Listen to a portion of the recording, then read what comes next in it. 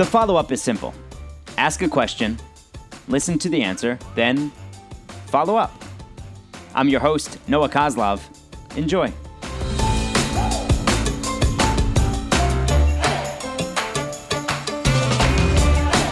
The follow-up today is with Glenn Farello. He's the head coach at Paul VI High School in Fairfax, Virginia. He's one of the best high school basketball coaches in the country at one of the top high school basketball programs in the country. He's starting his 21st year as a head coach. He has sent 80-plus players over those 20 years previous to this year on to play college basketball on college scholarships. He is one of my favorite people that I've met as an adult. So, Coach, what's your greatest responsibility to your players?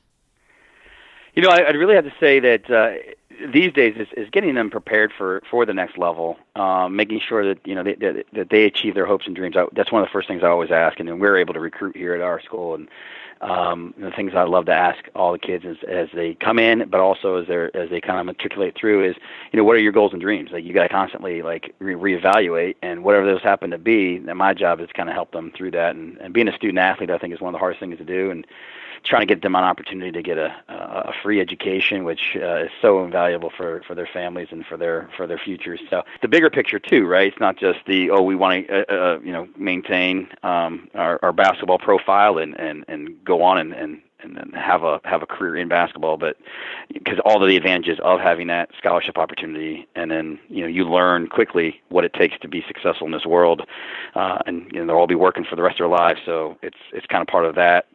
Kind of building those blocks for them. And so, I don't know, long-winded way to say it, but that's what we're trying to do. When you have so many kids in your program that have the aspirations of playing in the NBA, and so many of them with the realistic aspirations of getting a Division I basketball scholarship, and there are so many other people in their ear, how do you make sure that your voice is heard? Yeah, it's interesting. I often just tell my players, I said, I'm supposed to be that voice of reason. Like, I'm not going to judge you. You're going to make mistakes. There's going to be things that you're going to have some failures. I'm here just to kind of remind you of how to live right. And if you live right, those opportunities are there. So I tell them all the time that you have a choice to make. There's a decision that you have to make as far as who you do listen to and who is in your ear. And oftentimes the shortcuts don't work out in life. So it's not so much about competing with that. It's just being kind of consistent with the message of what we're kind of providing, and hoping that they kind of latch on to the good people around them. And but that is also part of those life decisions that you have to make, is who are you going to listen to and who's going to make an impact on you. And we're hoping that they do listen. I have some great coaches that help along that path. But it certainly is a challenge for the kids these days, because they got so much coming at them, and social media the way it is, and just the way the world is, who they decide to listen to. Our biggest difficulty is those that think they've arrived, in this business, and we all know it's a very humbling business. So at some point you will be humbled, and I'd rather these guys understand that to stay hungry, stay humble, and not get caught up in thinking that they've arrived. And those that kind of are feeding you that, and then they don't have your long-term goals in mind or care about. How do you go about with your staff preparing the kids for the next level off the court? So much of it is about mentality, to be prepared for the next level. So you're on the court, your skill set, what you're bringing to the organization. So much of it is your professionalism off the court and how you conduct yourself. And, I think we see that one of our players, Brandon Slater's now part of the Villanova family, and watching him kind of progress over the years and seeing what he can do, and obviously what Coach Wright has done, just understanding the bigger picture. So, from a mentality standpoint, understanding what they're going to walk into, how difficult it's going to be, the pitfalls that a lot of players that fall into, whether it be, in the classroom, socially, how they conduct themselves, within the community. We try to talk about that a lot and kind of, immerse them in that as much as we can here at PVI, so that they're prepared for, all the things that are going to come. So then part of being, getting to that next level is you spending so much time with college coaches. So how do you handle filtering, and is that even up to you, filtering the college coaches who are trying to recruit your kids?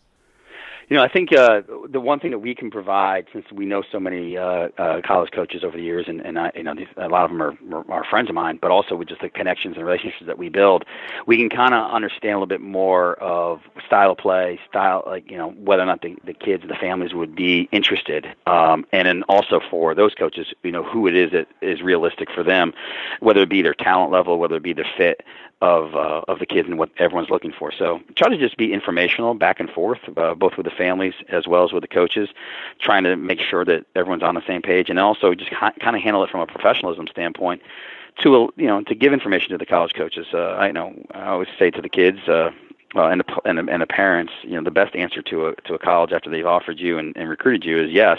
The second best is no as soon as possible. If you're just not interested, let's not waste anyone's time.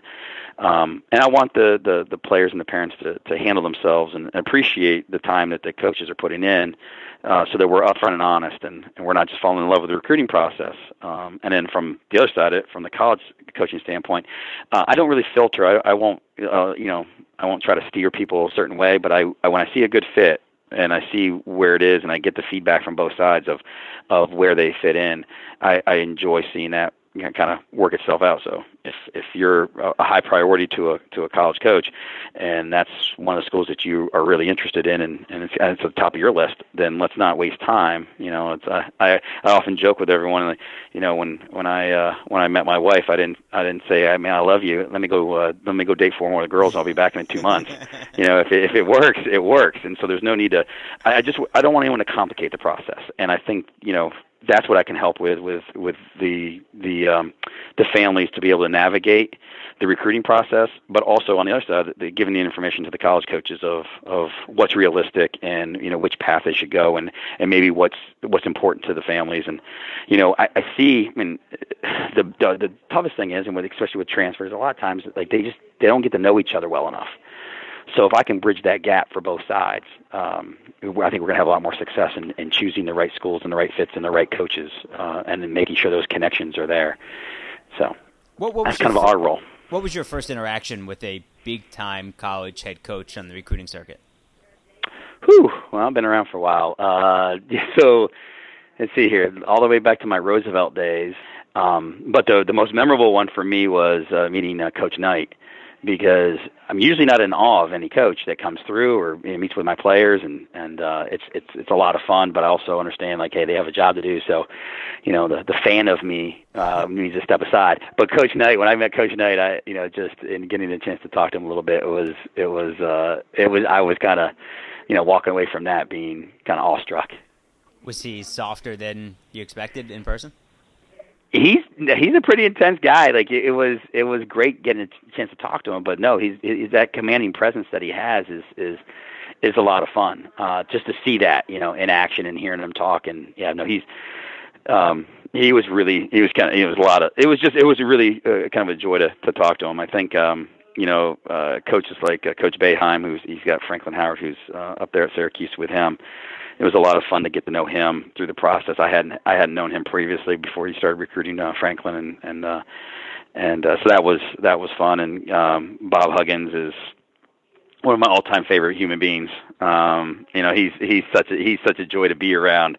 So smart at the game of basketball, but just his willingness to share and watching him interact with people, I think is how people in West Virginia, how he takes care of everybody and is always looking out for everyone else. And I think that's always fun to see, people that are in those positions, how it is that they're very giving of themselves.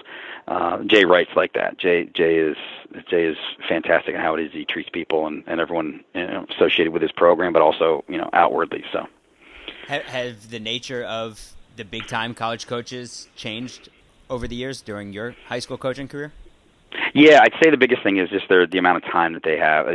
Their time is swallowed up at all times. So I marvel at how it is they can balance everything, and I kind of feel for them because they are put in the limelight all the time, but they're also just they're constantly, so much is asked of them, and they're CEOs now, right? They're not just coaches, they're CEOs.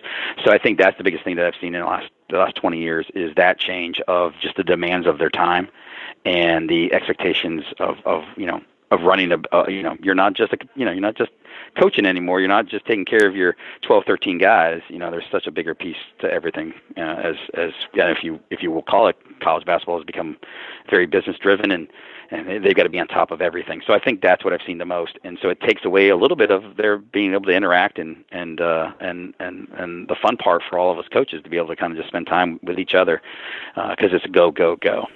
You ever laugh when, and not laugh at the kid, but kind of laugh with the whole spectacle of things when you see a kid, and I'm sure you've had them on your team, when they post on social media, I've narrowed it down to 12 schools. Like, well, narrow it down to 12. Okay, so then what? So you brought up earlier as far as like what my involvement is in the recruiting process. It's trying to eliminate that type of stuff for it to become this so colossal kind of like mess of a situation to where college coaches are kind of like, what are we doing here? Like, are we involved? Are we not involved? Are we, and same thing on the other side.